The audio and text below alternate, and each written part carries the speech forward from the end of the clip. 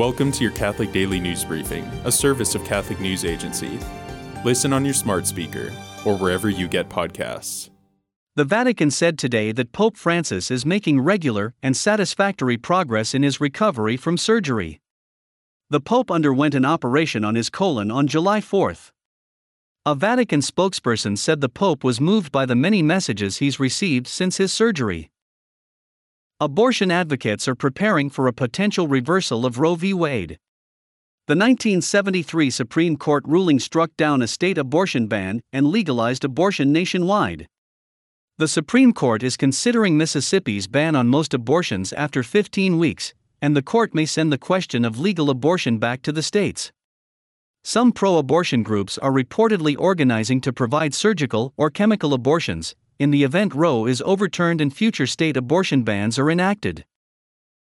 The Diocese of Burlington in Vermont has reported a record low number of priests this year, with only 50 diocesan priests ministering to the entire state.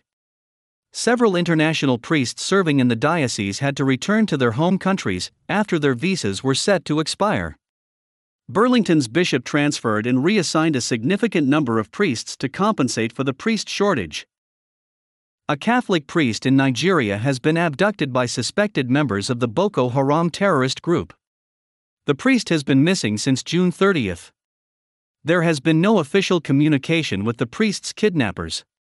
The abduction is the latest in a series of kidnappings in Nigeria that appear to target Christians, including priests. Today is the feast day of Saint Pope Benedict XI. The saint was born in Italy in 1240. He entered the Dominican order at the age of 14. He was pope for only 1 year, and during his pontificate he restored peace with the French court. Thanks for joining us. For more, visit CatholicNewsAgency.com.